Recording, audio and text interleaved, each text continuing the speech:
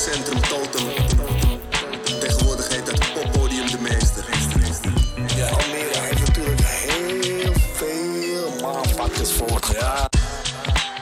Beat creators, DJ's, rappers, beatbox. Ja. Almere is echt gewoon één grote pool van geskilde motherfuckers. Fact. Als het ergens wel leeft, dan is het al in Almere. Ali viert 50 jaar hip. Dit is Totum Takkies. Ali, laat je horen.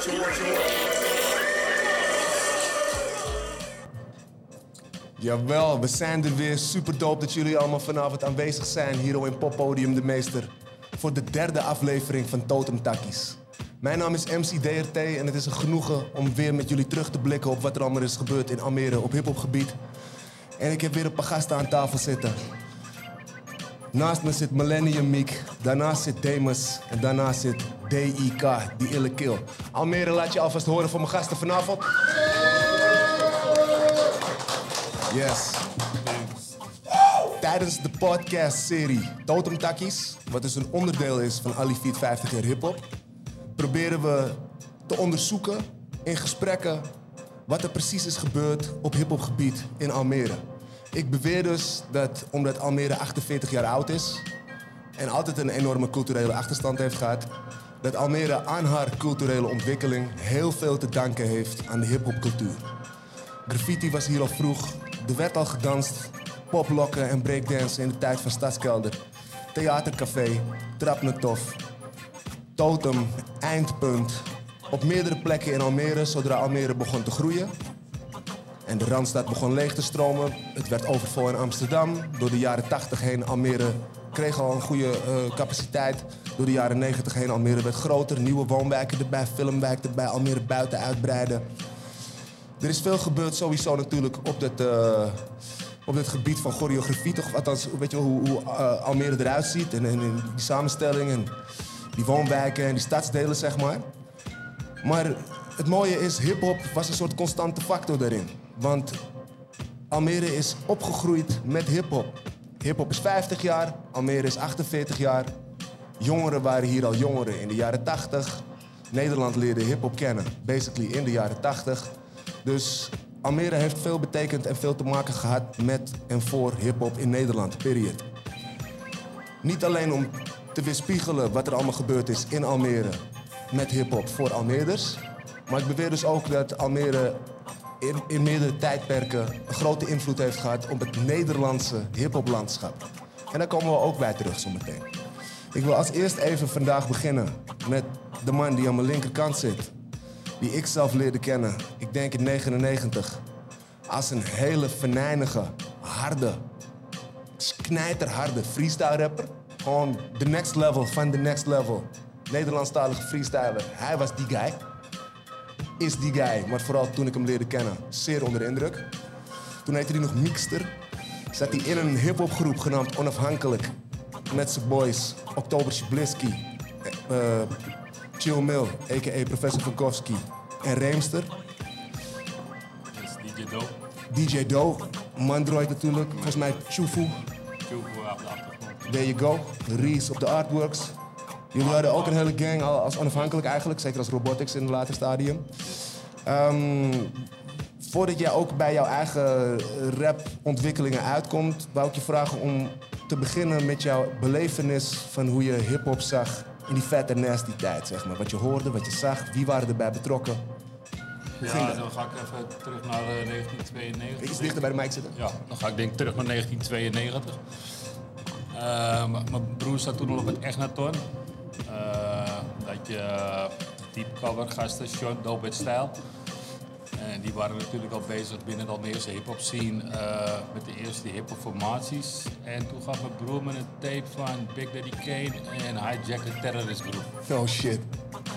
Dat was een beetje mijn eerste aanraking met serieuzere hip-hop. En ja, vanuit daar ging het als een lopend vuurtje en ontdekte ik de wereld van hiphop, naar D.I.K natuurlijk en de rest van de oude garde. Ook via Mill en Fat and Nasty? Ja, via Mill, Fat and Nasty, inderdaad. Pelle. Agres. Ja, Agres. We waren natuurlijk al bezig in een vroeg stadium bij R.I.P met het radioprogramma Vet en Nasty. En waar zaten ze toen? Die zaten boven Eindpunt in Almere Haven. Boven Trappentof. Boven Trappentof in Almere Haven. En daar werden we op een blauwe maandag uitgenodigd om een keer langs te komen, omdat ze gehoord hadden dat we freestylden. En toen zijn we daar gaan freestylen. Maar je was nog geen matties met Mil?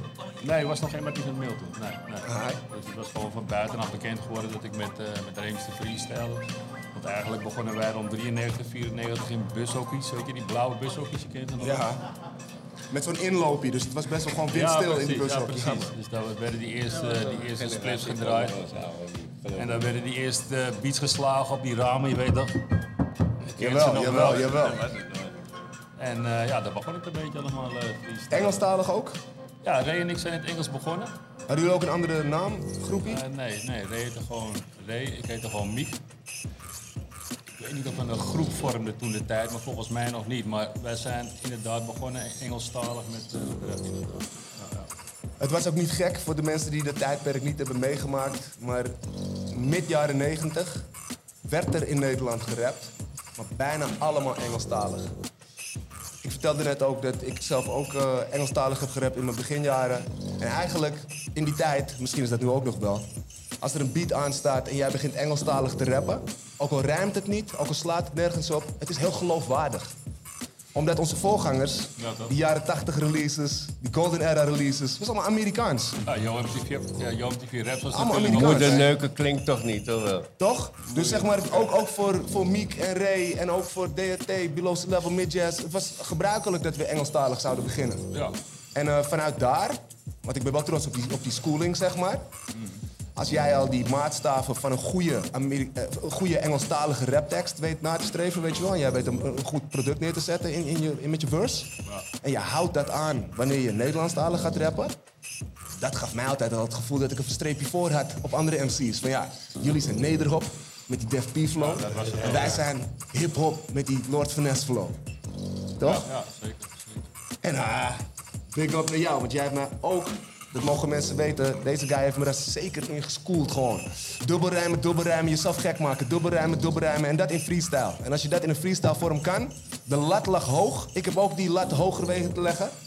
Maar hij heeft als eerste voor mij ook die lat hoog gelegd van hey, freestyle is leuk, maar let's take it to the next level, toch? Ja, dat was het leuk ook van die tijd. Ik denk dat die tijd toen we begonnen met freestylen met elkaar, dat er ook een inspiratiebron was naar elkaar toe. En we levelden elkaar eigenlijk gewoon continu op. Ray had weer een dikkere rijm als mij. Ik dacht, fucking teringleider, ik moet weer scherp komen, weet je. Toen op een gegeven moment in R.I.P. Ja, zo ging het gewoon, weet je. Er was competitie, weet je. Het was een positieve competitie. Ik weet bijvoorbeeld nog dat Ray op een gegeven moment zei, toen we altijd op het Zetogenburgplein stonden. Oh shit. Dat Ray zei van, ja man, dan hoor die spookrijders dan. Of die UKB. Van, ja, kijk, wat nou? was een augurk. Hij zegt, wat voor punchline is dat nou? Zeg, als ik dan moet gaan rijmen, dan moet ik sowieso beter komen dan die punchline. En dat lukte vrij makkelijk. We werden geschoold door gasten zoals Ice-T en D.I.K. Dus de naam was voor onszelf al over. We raakten al snel geïnteresseerd met complexe rijmschema's, waardoor we dat zelf ook gingen doen. Heel goed overgenomen. Daar kwam gewoon heel veel kennis in voor, weet je. Dat was wel iets... Raptechniek gewoon, klaar. De raptechniek eigenlijk, weet je. En dat is iets wat ons wel lachen. We waren zelf ook geen domme jongens. En we waren niet hooggeschoold, maar wel hoog op de straat, weet je. Dus je vertelde over Vet en Nasty als zijnde een radioshow begin jaren 90. Ja. Maar ze gingen dus over naar Eindpunt, jongerencentrum Entree. Op een gegeven moment gingen ze feesten organiseren, inderdaad. En toen was je wel al matties met Mil? Ja, toen ondertussen hadden we ze leren kennen eigenlijk via de graffiti scene.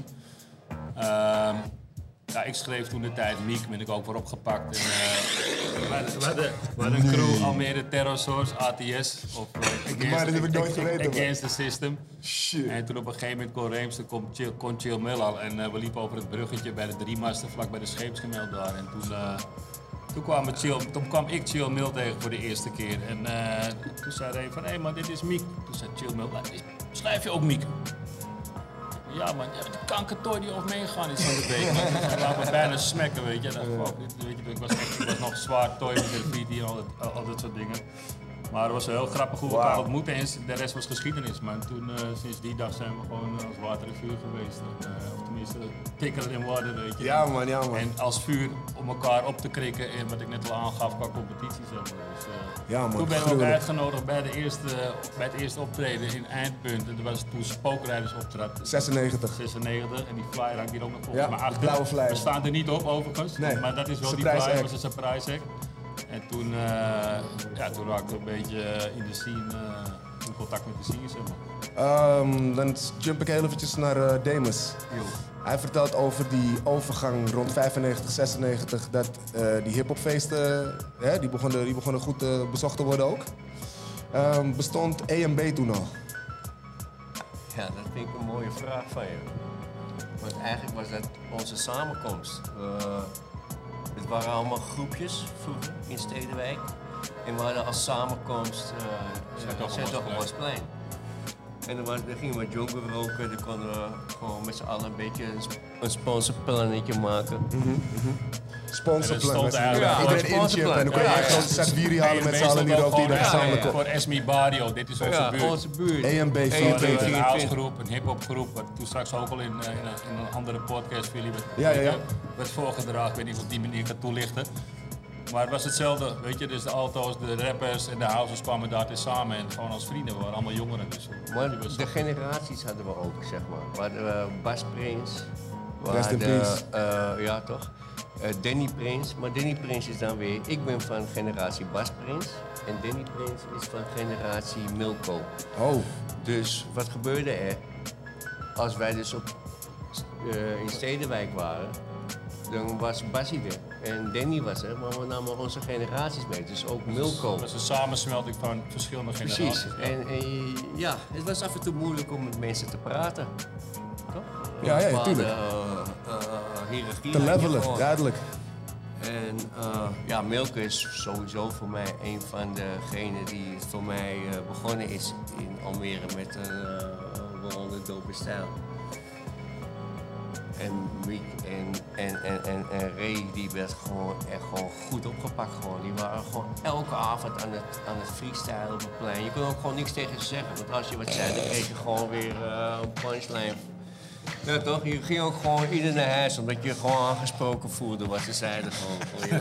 Als je al dan niet aangesproken werd, toch? Precies, je kreeg ja, precies dat. En jij hebt sowieso een tweelingbroer, Glenn. Ja, eentje die op mijn lijk, joh. En eentje op mijn lijk. En ik had meegekregen in de wandelgangen dat hij ergens rond 96 in een talentenwedstrijd Reemster heeft verslagen met ook een rap. nog eens een keertje. Vertel daar nog even over. Ja. Nou ja, ik was er zelf niet bij, want ik zat hier weer in een andere stroom. Maar ik hoorde dat hun bijvoorbeeld we hadden een, hoe heet het ook alweer? Het was een vissa van Stedenwijk. Nou, er was een rap battle op het Stedenwijkplein, op Zuidoosterbosplein. Oh shit, was gewoon op straat? Ja, was op straat. Ja. Met echt oldschoolers zoals Wilco, ik weet niet of jullie Wilco nog kennen, oude Surinaamse dude. En Henk Stok. Of Wico. Henk Stok, en die natuurlijk nog wel, die hangt nog steeds rond het Dwalingscentrum. De oom van Rocky en Clyde, Henk Stok, die was er ook bij, die zat ook vooraan te breken. Oh, buurman. En er was een talentenjacht. Straat aan het breken? Ja, het was gewoon aan het breken. That's crazy, man. Ja, maar er was een talentenjacht en Glenn won hem volgens de jury. Maar ja, goed. Het was white privilege. Maar wat het mooie ook weer van het hele verhaal is dat ze uiteindelijk niet wouden betalen. En dat ze met z'n tweeën gewoon die kleins hebben meegenomen. Gewoon en meegenomen, gewoon klaar toch? Ja. Zelf heft in eigen handen nemen. Ja, zo was het. En maar mooi om sowieso dat plaatje geschetst te krijgen van, ja, vind ik toch best wel een New York-achtige feel die ik erbij krijg van Zuidoosterbosplein. Als jullie er ook gewoon stonden te dansen en er werd non-stop gerapt, gesmoked, gejoked. Beautiful thing, man. Ja, absoluut. Ja, inderdaad. Wil ik heel even doorjumpen naar mijn boy D.I.K. En dan gaan we wel weer ietsje meer terug in de tijd. Oké. Begin jaren 90. Ik heb begrepen, je bent pas vanaf... je bent eerst naar Zuidoost verhuisd. Yes. Van waar kom je origineel? Curaçao. Je komt van Cura. Dus ik denk eind jaren 80 of zo ben je naar Bims verhuisd? Ja, eind jaren 80. En dan hoorde ik, 92 ben je naar Almere gekomen. Nee, 90. 90 ben je naar Almere gekomen. 90 ben ik in Almere gekomen. Hoe oud was je toen? 14, 15. 1990. Rap kwam steeds meer terug in normale muziek. Dus vroeger had je nog bandjes. Ja, mag ik even wat zeggen gewoon, want dit was niet een beentje die eventjes zijn draai vond in de gemeenschap op dat moment. Almere was heel klein op dat moment. Ik doe nog niet eens per se op de open stijl, hè? Ja, maar daar ben ik wel. Daar gaan we naartoe, dus let op. Ja, dus wat ik eigenlijk wil zeggen is van in die tijd, voor mensen die überhaupt nog niet heel bekend waren met rap, het werd steeds populairder. Het werd steeds ook in popmuziek gebruikt, het werd ook gebruikt in dancemuziek. Rap werd echt rete populair ineens. Maar de dansen waren we ook nog niet afgeleerd. Want die beat die ging aan en we gingen allemaal dansen nog steeds. Dus als ik het goed heb begrepen, begon jij bij Dope with Style, zowel als danser als dat je Engelstalig ging rappen op een gegeven moment. Vertel even over jou, over die meeting met Sean en Dope with Style. Ik kwam in de jaren 90 hier in Almere wonen. En ik ging naar de Egnaton middelbare school. Daar zaten Derek en Sean ook op daar op school. En ik raakte al vrij snel, omdat ik uit Amsterdam kwam, denk ik, een vriend met hun. Dat was mijn klikkie, zeg maar. En Derek en Sean zaten samen met nog een andere jongen uit Almere Haven, Brian. Dat is een groepje Dope with Style. En Sean rapte en Brian en Derek dansten. Hé, dat was in 1990 al? Ja, dat was in 1990. Dat wil ik dus zeggen, het was niet... Ja. Ik kwam aan het einde van Dope with Style erbij. Ja, is zo. In het begin was het alleen hun drie. Ja. En wel altijd al dans en rap? Wie, ik? Dope with Style. Dope with Style was, Sean was de rapper. Derek en de beatmaker en van alles. Sean was de drijvende kracht, zeg maar, achter Dope with Style. En dan was Derek en Brian waren de dansers. Gruwelijk. En ik kwam in eerste instantie als ondersteuning van Sean. Met Engelstalige rap. Backup. Ja. Backup rapper. En toen ging je vanzelf natuurlijk ook verses schrijven en kreeg je een plekje om te rappen. Ik rapte alleen maar Engels toen.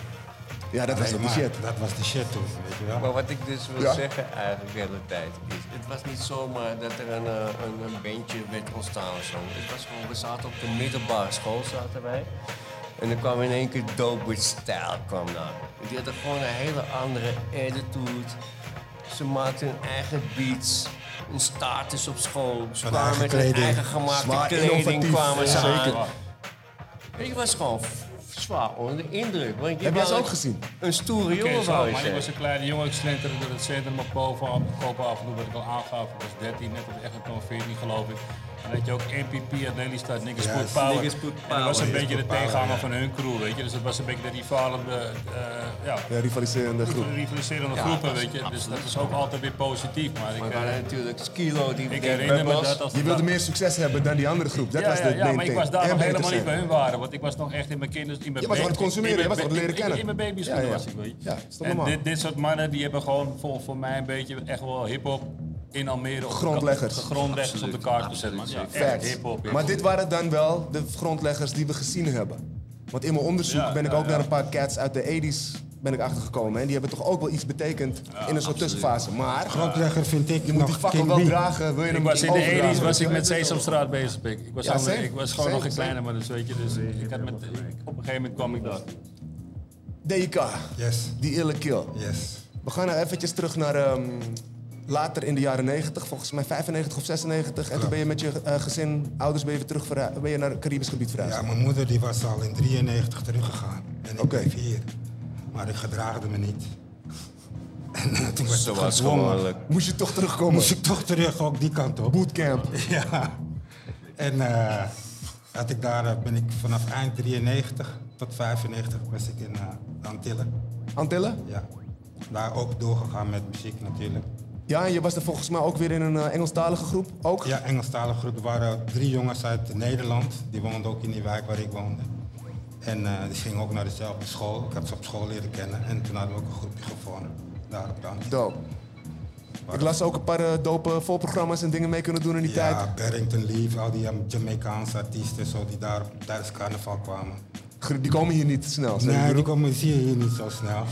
Misschien met de En reggae ook toen festival. al, hè? Toen al, zeg maar, dat je Ja, daar ja. de eer al kreeg om daarvoor te mogen openen en Ja, we podium te kenden de delen. DJ, zeg maar. De Kijk. DJ was ook een jongen van onze wijk. Is key. Ja, en die loodste ons daar naar binnen, zeg maar. Toen waren we voor het programma van Barrington Levy daar op Sint Maarten. Toen kwam je terug in Nederland. In welk jaar? 95. 95 kwam je terug in Nederland. 95. Toen was Zwolle nog niet bezig, maar toen was wel Extins, Ja. Def Extens P, had je toen, Def P. Brainpower, Ja. Yuki B, hoorde ik net al. Masters toch? Ja, Dutch Masters, maar dat was een radioshow. Ja, maar in de zin van die boys Ja, ja, die hele gang. Skater Great, Sugarcane, Ja. die hele movement, E-Life toch, Postman. Ja. Er was inderdaad een hele Dat was hip-hop allemaal al wave in gaande. Nederland Ja, actief. dat was al gaande. Dat was groter, veel groter dan in de dope stijltijd, zeg maar. Zeker weten. Ben je meteen ingestapt weer om muziek te maken? Ben je meteen Nederlands gaan rappen? Nee, de doorslag was voor mij, om je eerlijk te zeggen, was opgezwollen. Tuurlijk. Ik vond al die namen die jij net daarvoor opnoemde, ik vond hun net als Sugar Hill Gang, zeg maar. Bij elkaar. Dat hippie hop. Ja, ingestudeerd, dacht ik. Ik vond het niet echt. Ik ben van Coogee Rap, dat is mijn idool, weet je Ja. wel. Van die optempo teksten en dat Ja. soort dingen. En ik vond ik echt dat Sugar Hill Gang-achtig hip-hop. Dat was niks stijf voor mij. of zo. Ja, dat Ja. was niks voor mij. Sherry's. Totdat ik een keer opgezwollen was voor mijn spuugding of zo. Yep. Ja, ik hoorde die Spuugdingen tekst. op Ik de denk, mic what the 2001. fuck, deze gasten rappen Vervelende jongen gewoon. als die mic aan Ja, staat. ja, Hoe man. het hoort, Ja, ja. weet je wel. Ja, Maar man. wat ik gewend ben. Maar goede Dacht ik van, punchlines. Nou, het was, dat wil ik ook even nog wel meedelen daarover, hè. Want ik heb natuurlijk wel ook een steen bijgedragen in het verspreiden van opgezwollen hier in Almere. Pause. Deze gasten hadden ook echt een eigen sound. Want jij Juist. zegt van het is iets waar je naar zocht. Maar in dat elektronische, dat Ja. maakte het ook wel weer heel Nederlands. Maar die drums waren boom bap. Ja. Die rijms waren En gewoon dat deed dubbelrijms. het, dat was de doorslag refreintjes, voor mij. Scratches. Het was Nederlandse boom, dat had ik nog nooit gehoord En dat was het. voor die tijd. En dat was het. Dus salut naar jou dat je ze hebt opgepikt en dat het jou ook heeft geïnspireerd om Nederlands te gaan rappen. Ja man, dat in was een voor later mij de tijdperk. druppel. Dat dacht van, hey shit, ik kan gewoon Nederlands rappen. En het was dan, je bent te makkelijker te verstaan, zeg maar. Want iedereen die staat wel bij je Engelse rap. Maar ik weet zeker, 9 van de 10 weet niet de fuck waar je het over hebt. Wanneer je op stage staat, Engels staat te rappen Ja, man. in Nederland. Ja man. Nou ja, dat was voor mij al op de op de basisschool. Was ik een jaartje of 11, 12 was ik. En toen kwam Osdorp Possie Ja. Ja. met moederneukers. Moordenaar. Ja, dat was toch wel een raar woord, toch? Als je het dan ook een keer in het Engels hebt gehoord. En je hoort dan in het Nederlands hoor je moederneuken. Maar we hadden ook bijvoorbeeld Tolly D. Tolly Dat vind D. ik niet gewoon. Hij joint hem zelfs achter de microfoon. Je weet wel. Ja jongen, ik mag echt. Oh shit. Moet je je voorstellen dat Nederhop was al een ding, zonder dat we het ook aan het checken waren, toch? ongeschaamd, gewoon Mag geen jessen, geen blad voor je mond, gewoon zeggen. onderhonden, vaardigheid, oude kerkkaffers. Vaardigheid. Er was veel MC Nederlandstalige Serrano. hiphop al in de mid-90's. Het was er al. Dat was Cassettebandjes verspreiden we die shit. Dat was er al. Er was nog geen internet. We hebben het vaak over een nieuwe generatie die niet Geen sociaal blad sterk voor je is. mond, geen blad voor je mond. Pre-internettijd. Ja, hoe beleven jullie dat? Dat wil ik ook nog wel eventjes horen van jullie ook. Weet je wel, die tijd dat we elkaar inderdaad moesten, ook als we elkaar niet mochten, dan kwamen we elkaar gewoon weer tegen daar. Dus je moest wel met elkaar om leren gaan, toch? Klopt, Op de een of andere het manier. is een kleine wereld, toch? Ja. Heel klein. Dit is allemaal nog voor dat ik aan kwam sluiten, toch? Weet Ik je heb het hoe even over moeilijk ik het mee heb mid-90's shit gehad toen jullie... met dope with style, gewoon. Ja, maar Want vertel me nog, de hey, vertel mij nog even wat crew, ik... toch? Demis, wat ik nog even van jullie ook wil horen van... juist omdat het rappen was wel populair, maar het was nog ongebruikelijk. Dus hoe beleefden jullie dat je jezelf zo moest opdringen? Dat je jezelf moest presenteren met die mic van ik ben hier en kijk mij. Pakte iedereen het meteen op? Of? Het ging bij ons meer als natuurlijk. Het was niet echt dat we voelden dat we onszelf op moesten te dringen. Kijk, toen Nederland... Ja, thanks bro. Ja. Toen hiphop in Nederland een beetje populair werd... toen was hiphop voor ons natuurlijk al populair qua Amerikaanse en Engelse rap. Zo. Underground rap, want je Underground luisterde niet rap. per se Will Smith. Nee, precies. En Nederlandse rap was sowieso een no-go in het begin voor mij. Omdat ze gewoon... Nou ja, kijk, tuurlijk heb ik het wel gehoord en geluisterd. Maar ik weet niet of die track van Soul Search hebben gehoord, weet je. Geen Ice Cube of Ice Believe Me. Weet je, ken je die track nog? Nee. Oké, maar goed. Dat was een beetje voor mij hetzelfde idee. Want we zaten gewoon al op Amerikaanse tips met fucking technologische raps en fucking big dedication shit. Weet je, dan vervallen die jongens van oude kappers en onze Wordt al portie. snel een beetje wat rommelig. Terwijl ik gewoon met respect Toch? voor die dudes Ja. heb nu vandaag de dag, weet je. Maar Op dat wij- moment vond je het niet interessant. Precies, we waren gewoon al op andere levels. Weet je. Het was ook helemaal niet Qua in de luisteren en mainstream. qua hè. zelf rappen. Het was niet in de mainstream. Nee, er werd Kreeg je zeker op een geen geld cas- verdiend Kreeg je toen. op een cassettebandje, kreeg je dat. Of, weet je toch, je moest iets van... Je ging naar elkaar toe met je cassettebandje, toch? Ja. Om een Het paar was- liedjes het van was jouw niet album op te nemen. uitgebracht nog. Maar het ging wel rond. Het ging wel viraal. Wat als de meeste memes nu viraal gaan, ging die muziek gewoon viraal. Je liep gewoon met een rugzak met cassettebandjes op je rug. Liep je gewoon door de stad heen. En als je Yup. iemand tegenkwam en zei Je Walkman, hè? met je Walkman en zei van, hé man, Als je heb een de jointje nieuwe had gewoon gehoord gedraaid, van, was het precies in het lege cassettebandhoesje, weet je nog? Ja, maar dan Voordat moest we je die echt... joint pack hadden. En als je, Heb je- als je bandje een stuk was, ging je vanavond gewoon, ging je s'avonds met je gewoon je chirurgische messie, Juist. kat hier die tapes, dan mis je Plakband. misschien het Plakte doopste je hem nog stuk, over plak je hem elkaar. aan elkaar, terug die in wel je weer. dek, batterij weer leeg, wat de fuck. Sowieso potlood in het ding draaien met die motherfucker. Zo ging die shit, ja. Dus De je moet- bovenkant afplakken, je moest- zodat je weer eroverheen je kon moest nemen. echt Juist. wat doen om hiphop te luisteren. Gebruikte je ook magneet? Ik gebruikte geen magneten. Nee, maar Ik had een cassettebandje. Ik wilde niet eerst stilte opnemen om er wel andere muziek over op te nemen, dus ik had een magneet. En wanneer je die magneet langs dat cassettebandje haalde, dan was hij gewiped, maar dan ging het... En als je dan daar overheen ging opnemen, dat was best wel te doen. Dus ja, we hebben natuurlijk inderdaad allemaal gekke dingen meegemaakt met de eerste geluidsdragers. Het was En echt de manier underground. hoe we muziek verkregen, maar ook hoe we muziek vervolgens met elkaar deelden. Kunnen jullie je nog herinneren Longplay, die platenzaak? Die platenzaak, Ja, absoluut, man. zeker. Vertel er nog even wat over. Begin met jou. Ja, dat was mijn kluis. Oh shit. Ik ging daar al mijn nieuwe muziek kwam daar vandaan. Veel urban muziek ook? Zeker weten. Op Alleen vinyl? maar. Alles op vinyl? Ja, alles vinyl. Alles op Ik vinyl. vind ineens CD had je nog daar. Pre-CD-tijd, hè? Was die guy die daar werkte ook een kenner van hiphop, een liefhebber van hiphop? Nee, ik weet wel dat die Marshall Schonenbank heet. Dat weet ik Nee. hij had meer oude jazz, soul, funk, 80's toch? Deze muziek van vroeger. Klopt, ja. Hij was niet de specialist, zeg maar. Dan moest je toch naar Amsterdam komen. Tuurlijk. Rhythm Import, Ja, Ready Import, ja. Fat Beats zat er Fat misschien Beats, al. ja. Ja. Ja, mooi man, mooi man. Wat hadden we later nog voor platenzaken in de stad? Platenzaak Het Oor. Het oor. Was die er al in de 90's? Nee. Nee. Nee, die kwam denk ik echt pas rond het millennium, hè? 2004 of zo. Ja, Ietsje later. eerder denk ik. Ja, 2002, twee, zoiets. ja. hè. Hij Voor heeft mijn wel gevoel. lang Later. Ja, maar Gerard, salut naar Gerard Ja, salut, sowieso man. voor het Ja. verspreiden van hiphopmuziek in Almere. Na 2000. Salut naar de medewerkers van, wat was het? Longplay? Toch zo heet het? Ja, ja. Salut naar de medewerkers van Longplay die hiphopmuziek hebben verspreid in Almere in de jaren 80 en begin jaren 90. Kwamen jullie ook bij Theatercafé? Jazeker. Absoluut, man. Theatercafé zat in het pand van Corrosia aan de zijkant. Was net zoals Stadskelder onder de grond. Ja. Hebben jullie er opgetreden ook met Open Stijl? Ja. Theatercafé. Hebben jullie er ooit nog opgetreden met Onafhankelijk? Nee. Nee, dat was net die Nee, change. maar Dat was de dat trap. was Toen was het bij trap, hè? discotheek Ja, Trap naar toen zei tof. mijn zus ging daaruit en die was, ik was geloof ik 14, mijn zus was 6 jaar ouder, dus die was 20. En toen mocht ik een keer stiekem met hem mee. En toen werd Noordin Woters zijn zus doodgestoken op een avond, dat weet ik nog daar. Rest in peace. Nee, we zaten in de bus onderweg Ja, klopt. naar Italië zaten wij met z'n tweeën. Met je broer, ik en mijn broertje hadden we een tenniskamp in Italië met Suburbia. En Wouter was er ook bij met Anna Splinter en met... Toen kregen we dat bericht in de bus En toen inderdaad. werd Wouter zijn zus neergestoken bij Stadskelder. Terwijl Wouter Noordin bij ons nog in de bus zat. Maar ja. En die is uiteindelijk bij ons gebleven. Wat toch wel merkwaardig was, maar wel heel veel heeft nooit losgemaakt, denk ik, bij ons. Want Ja. het was wel echt wel een momentje. Want Stadskelder was altijd een opspraak wel. Het was echt wel een Gebeurde wat dingen, hè? bijeenkomst van... Gebeurde wat dingen, ja. Ja, daar gebeurden wel dingen. Want daar kwamen de mensen die dus geen stem hadden of geen... Niet bij het Ja, normale precies. Ja, ze uitgaansleven zochten werden dus de betrokken. Die hadden daar een gezelligheid. alternatieve De plek. gezelligheid zochten ze. Ja.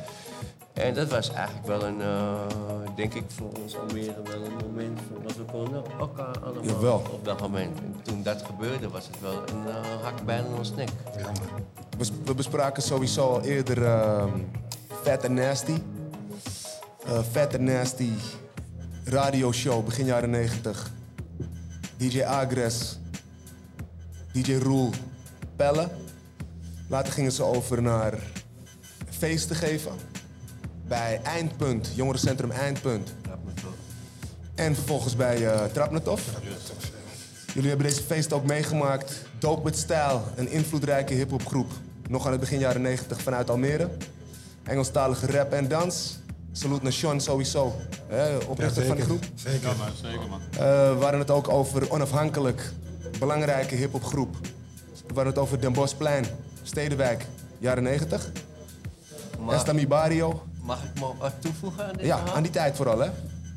Je had op een gegeven moment dope stijl en gewoon robotics op. Maar dat stylistiek. Dat is stylistic. Dat was met Milko, met Ja, Chufu Stylist. en met Remy. Hey, dat waren de gasten die ik als eerste dat dacht, denk bedoel ik. ik. Was met liveband, of niet? Ja, Het was een live band. There you go. En dat was eigenlijk weer wel... Ja, dat wordt eigenlijk niet genoemd. Maar Chufu is... en Remy, ik denk dat... Was Chufu's echte naam? Peter Cordolis. Yup. Peter Cordolis. Saxofonist. Saxofonist. Onderdeel van de Mindbenders van vroeger ook. volgens Kijk, mij. Mindbenders. Met Glennie voor Anouk, bassisten, weet je. There you go. En rond welke tijd is hij naar New York verhuisd? Nou, dat is na jullie gebeurd. Dat is Volgens mij rond 2009 of zo was het. Toen pas. ja. Ja, wel. En wat ik heb vernomen is dat hij tegenwoordig mixes en Hij maakt masters mixes, levert aan Lady remixes Gaga en de voor grootste Lady popartiesten. Gaga en Britney Spears. Hij is overgevlogen. Run it back, naar run it back, Nederland. run it back. Dat mensen het ook even meekrijgen. Een Almeerse Ja, maar- producer. Ja, Later inderdaad, naar er New mag York best wel verhuisd. wat meer respect voor komen. Mixes vind ik. Hij die is de hele gewoon wereld overgevlogen luisteren. vanuit Amerika naar The Voice of Holland. Ik heb Oh ja, even, die ik kijk klus. geen televisie, maar om hem gewoon aan het woord te laten, om te vertellen wat zijn ervaringen zijn op muziekgebied. En ik heb met deze man echt heel veel dingen meegemaakt. Ik heb met hem de Gouden Rat gewonnen van de kunstbende op Egerton met Fico Maas en Peter Heerschot samen. En ze wilden heel graag dat ik ging rappen op dat moment, maar ik kon de moed niet nemen. Ik heb uiteindelijk maar een heel stom gedichtje opgemaakt. Laten we het daar maar niet over hebben. Er is vast een foto van te vinden op... Dus sowieso shout-out in dit geval nog even naar Chufu. Chufu. En dat wil ik ook aan Remy is uiteindelijk nog de gitarist geweest van Prince. Moet je nagaan, wauw. Dus die mensen hebben echt wel wat... Maar ik wil ook nog wel eraan toevoegen, begin 90's, TOF natuurlijk met zijn dance hit. Baby, baby, baby, we want to fuck it up. In de jaren 90, Almere ook met King B, Back by Dope Demand. Die kwam volgens mij uit in 1990. Ja. Ja? Zo'n nummer zijn het 89, maar werd een hit in 90? Trek, jongens. Ja. Back by Dope Demand, voor de mensen die dat nog niet door hadden, is dus ook van Almeerse afkomst.